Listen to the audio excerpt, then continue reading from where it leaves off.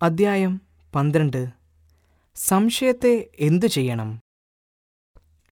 അനേകരും, പ്രത്യേകിച്ച് ക്രിസ്തീയ ജീവിതത്തിൽ ചെറുപ്പക്കാർ, ചിലപ്പോൾ നാസ്തിക അഭിപ്രായങ്ങളുമായി ചഞ്ചലപ്പെടുന്നു. അവർക്ക് വിശദീകരിപ്പാനോ അഥവാ മനസ്സിലാക്കുവാനോ കഴിയാത്ത പല ഭാഗങ്ങളും ബൈബിളിലുണ്ട്. തിരുവചനത്തിലുള്ള അവരുടെ വിശ്വാസം ഉലച്ചു കളയുവാൻ സാത്താൻ ഈ ഭാഗങ്ങൾ ദൈവത്തിൽ നിന്നുള്ള വെളിപ്പാടുകളായി ഉപയോഗിക്കുന്നു. ശരിയായ മാർഗം ഞാൻ എങ്ങനെ അറിയും? വാസ്തവത്തിൽ ബൈബിൾ വചനമാണെങ്കിൽ എനിക്ക് സംശയങ്ങളിൽ നിന്നും പരിഭ്രമങ്ങളിൽ നിന്നും സ്വതന്ത്രനാവാൻ എങ്ങനെ കഴിയും? ആവശ്യത്തിന് തെളിവുകൾ നൽകാതെ വിശ്വസിപ്പാൻ ദൈവം ഒരിക്കലും പറയുന്നില്ല. തൻ്റെ സ്വഭാവവും നിലനിൽപ്പും വചനത്തിൻ്റെ സത്യസന്ധതയും നമ്മുടെ വിവേചനത്തിന് ആകർഷണീയമായ സാക്ഷ്യങ്ങൾ സ്ഥിരീകരിക്കപ്പെട്ടിട്ടുള്ളതും അത് വളരെ സുലഭവുമായിട്ടുള്ളതുമാണ്. എങ്കിലും ദൈവം സംശയത്തിൻ്റെ സാധ്യത ഒരിക്കലും തുടച്ചു മാറ്റിയിട്ടില്ല. നമ്മുടെ വിശ്വാസം പ്രകടനങ്ങളിലല്ല, തെളിവുകളിലാണ് ആശ്രയിക്കേണ്ടത്. സംശയിക്കാൻ ആഗ്രഹിക്കുന്നവർക്ക് അതിനുള്ള അവസരമുണ്ട്. സത്യം യാഥാർത്ഥ്യമായി അറിയുവാൻ ആഗ്രഹിക്കുന്നവർ ധാരാളം തെളിവുകൾ കാണുകയും അതിൽ അവരുടെ വിശ്വാസം ഉറപ്പിക്കുകയും ചെയ്യും. പരിമിതികളുള്ള മനുഷ്യ മനസ്സിന് അപ്രമേയമായ ദൈവത്തിൻ്റെ വേലയുടെ സ്വഭാവം പൂർണ്ണമായി ഗ്രഹിപ്പാൻ കഴിയുകയില്ല. സൂക്ഷ്മബുദ്ധിയും ഉന്നത വിദ്യാഭ്യാസവും ലഭിച്ച മനസ്സിന് വിശുദ്ധനായ ദൈവം എപ്പോഴും മർമ്മമായിട്ട് അവശേഷിക്കുന്നു. ദൈവത്തിൻ്റെ അഗാധത്വം നിനക്ക് ഗ്രഹിക്കാമോ? സർവശക്തൻ്റെ സമ്പൂർത്തി നിനക്ക് മനസ്സിലാകുമോ? അത് ആകാശത്തോളം ഉയരമുള്ളത്.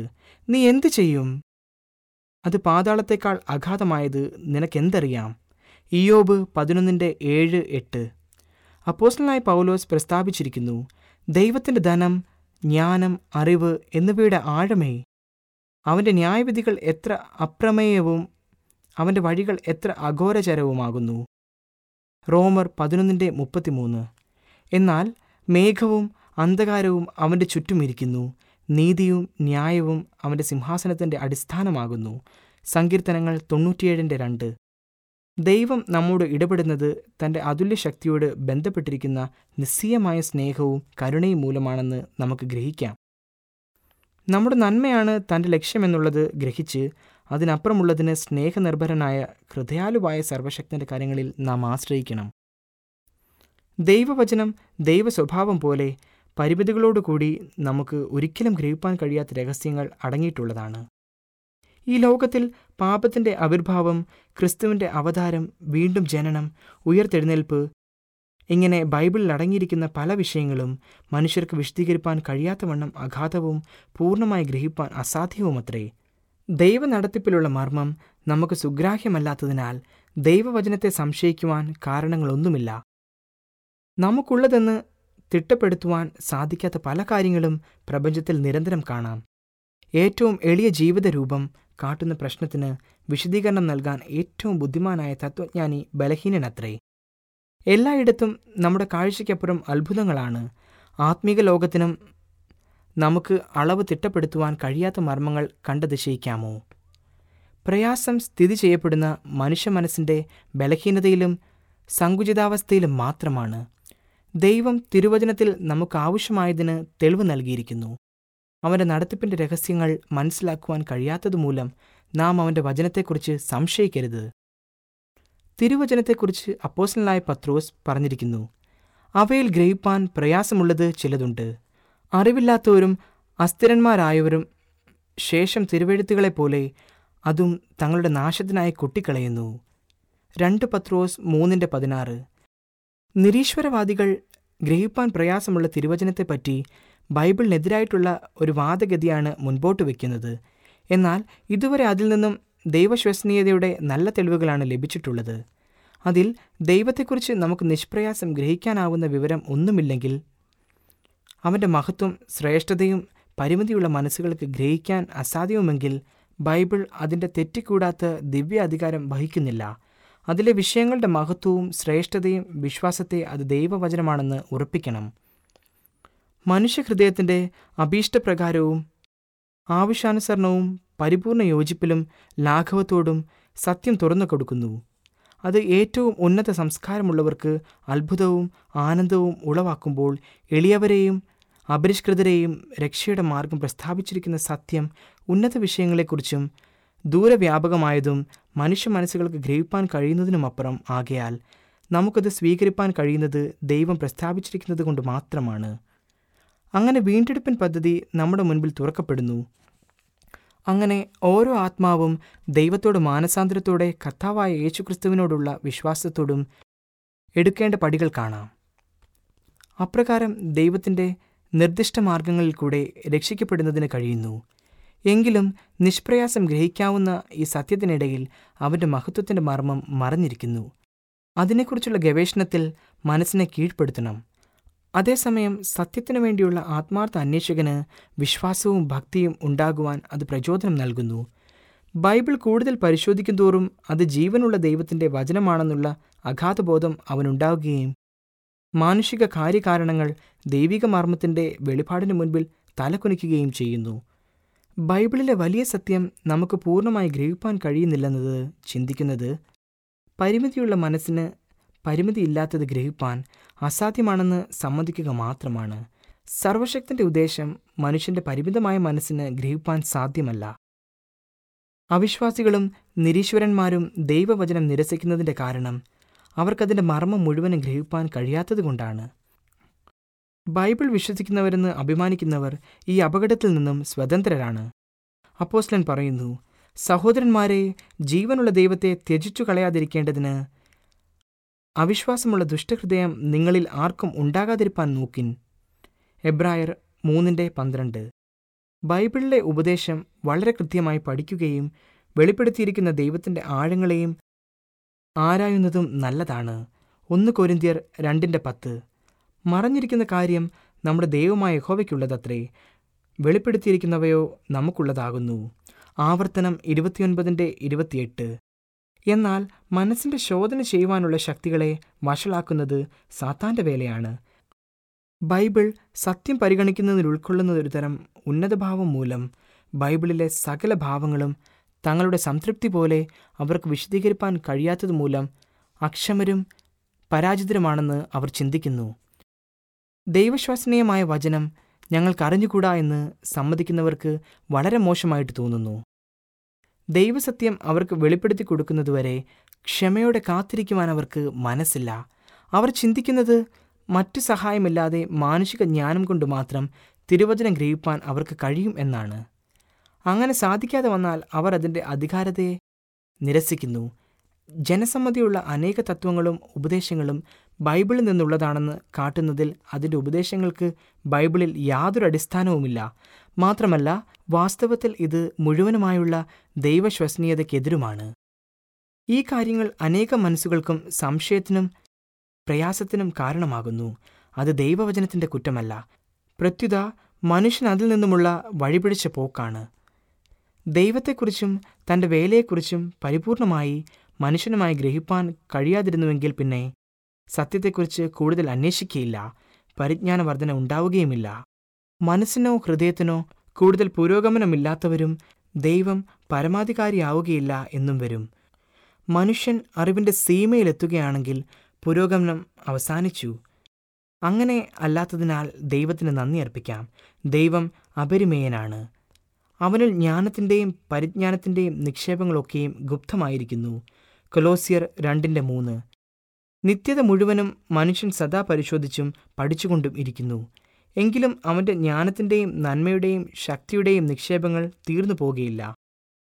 ഈ ജീവിതത്തിൽ തന്നെയും അവൻ്റെ വചനത്തിൻ്റെ സത്യം തൻ്റെ ജനങ്ങൾക്ക് എപ്പോഴും വെളിവാക്കപ്പെട്ടുകൊണ്ടിരിക്കും. ഈ പരിജ്ഞാനം പ്രാപിപ്പാൻ ഒരു മാർഗമേയുള്ളൂ. ദൈവവചനം നൽകപ്പെട്ടതുപോലെ പരിശുദ്ധാത്മാവിൻ്റെ പ്രകാശനത്താൽ മാത്രമേ ഇത് ലഭിക്കുകയുള്ളൂ. ആത്മാവ് സകലത്തെയും ദൈവത്തിൻ്റെ ആഴങ്ങളെയും ആരായുന്നു. മനുഷ്യനിലുള്ളത് അവനിലെ മനുഷ്യാത്മാവല്ലാതെ മനുഷ്യരിൽ ആർ അറിയും. 1 കൊരിന്ത്യർ 2:10-11. രക്ഷകൻ തൻ്റെ അനുയായികൾക്ക് വാഗ്ദത്തം ചെയ്തിരിക്കുന്നു. സത്യത്തിൻ്റെ ആത്മാവ് വരുമ്പോഴോ അവൻ നിങ്ങളെ സകല സത്യത്തിലും വഴി നടത്തും. അവൻ സ്വയമായി സംസാരിക്കാതെ താൻ കേൾക്കുന്നത് സംസാരിക്കുകയും വരുവാനുള്ളത് നിങ്ങൾക്ക് അറിയിച്ചു തരികയും ചെയ്യുന്നു. യോഹന്നാൻ 16:13. മനുഷ്യൻ തൻ്റെ വിവേചനാശക്തി ഉപയോഗിക്കണമെന്നുള്ളതാണ് ദൈവ ഇഷ്ടം. വേദപഠനം മറ്റേതൊരു പഠനത്തെക്കാളും മനസ്സിനെ ശക്തിപ്പെടുത്തുകയും ഉന്നത നില പ്രാപിപ്പാൻ സഹായിക്കുകയും ചെയ്യുന്നു. എന്നാൽ യുക്തിക്ക് ദൈവത്വം നൽകുന്നതിൽ നിന്നൊഴിഞ്ഞിരിക്കുക കാരണം അത് മാനുഷിക ദൗർബല്യവും അസ്ഥിരത്വവും നിറഞ്ഞതാണ്. തിരുവചനം മനസ്സിൽ നിറഞ്ഞു നിന്നില്ലായിരുന്നെങ്കിൽ ലളിതമായ സത്യം ഗ്രഹിക്കില്ലായിരുന്നു. നമുക്ക് ശിശുവിനെ പോലെയുള്ള വിശ്വാസവും പഠിക്കുവാനുള്ള സന്നദ്ധതയും പരിശുദ്ധാത്മ സഹായ അഭ്യർത്ഥനയും ഉണ്ടായിരിക്കണം. ദൈവത്തിൻ്റെ ജ്ഞാനത്തെക്കുറിച്ചും ശക്തിയെക്കുറിച്ചുമുള്ള ഒരു അറിവും അവൻ്റെ മഹിമ ഗ്രഹിപ്പാനുള്ള നമ്മുടെ കഴിവില്ലായ്മയും നമ്മെ പ്രചോദിപ്പിച്ച് വിനയത്തോടുകൂടി ഭയഭക്തിയോടുകൂടി അവൻ്റെ സന്നിധിയിൽ പ്രവേശിക്കും പോലും അവൻ്റെ വചനം നാം തുറക്കണം. നാം ബൈബിളിലേക്ക് വരുമ്പോൾ യുക്തിയേക്കാൾ ഉന്നതമായ ഒരു അധികാരത്തെ നാം അംഗീകരിക്കുകയും ഹൃദയവും ബുദ്ധിയും വലിയ ഞാനാകുന്നവൻ്റെ മുൻപിൽ നമിക്കുകയും വേണം. പ്രയാസമായി തോന്നുന്നതോ അഥവാ മറഞ്ഞിരിക്കുന്നതോ ആയ അനേക സംഗതികളുള്ളത് മനസ്സിലാക്കുവാൻ ശ്രമിക്കുന്നവർക്ക് ദൈവം അത് വ്യക്തവും ലഘുവുമായി കൊടുക്കും. എന്നാൽ പരിശുദ്ധാത്മാവിൻ്റെ നേതൃത്വം ഇല്ല എങ്കിൽ തുടർച്ചയായി നാം തിരുവചനത്തെ എതിർക്കുകയോ അഥവാ തെറ്റായി വ്യാഖ്യാനിക്കുകയോ ചെയ്യാം. ബൈബിൾ ധാരാളം വായിക്കുന്നത് കൊണ്ട് പ്രയോജനമൊന്നുമില്ല. പലപ്പോഴും സുനിശ്ചിതമായ ദോഷവും ഉണ്ടാകുന്നു.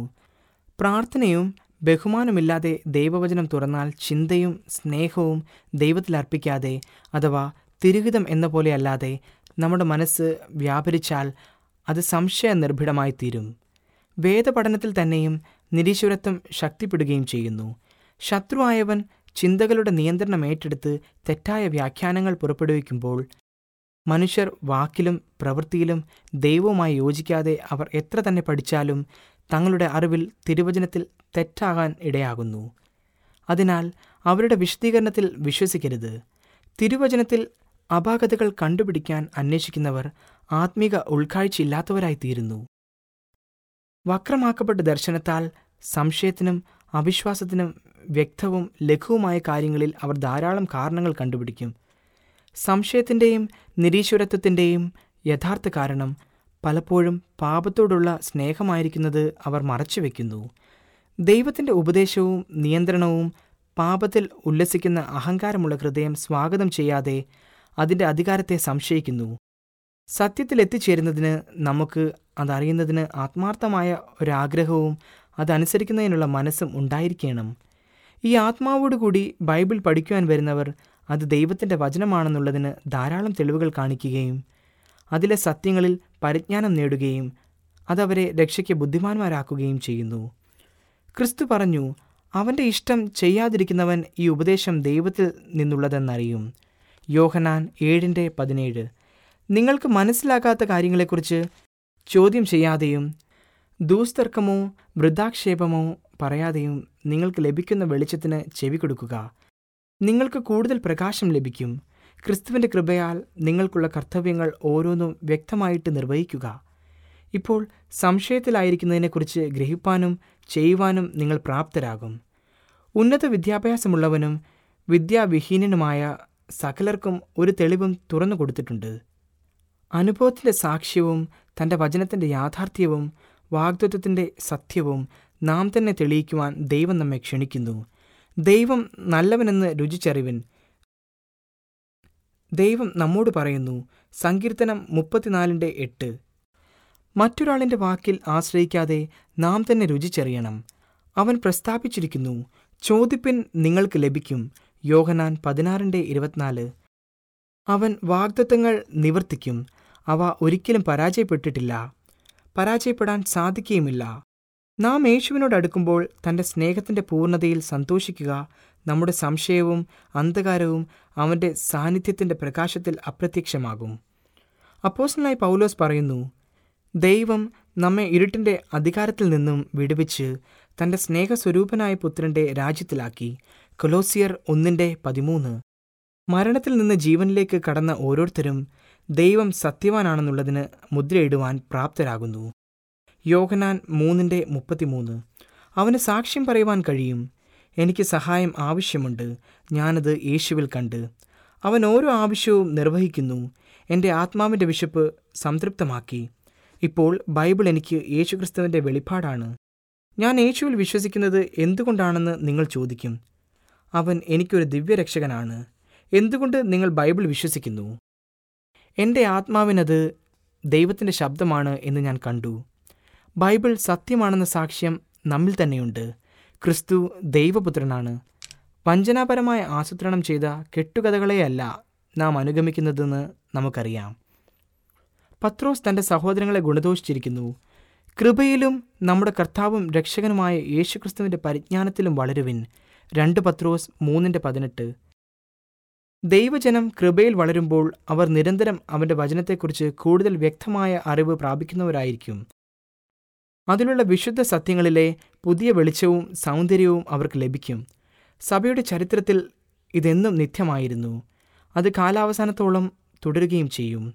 നീതിമാന്മാരുടെ പാതയോ പ്രഭാതത്തിൻ്റെ വെളിച്ചം പോലെ അത് നട്ടുച്ചവരെ അധികമധികം ശോഭിച്ചു വരുന്നു.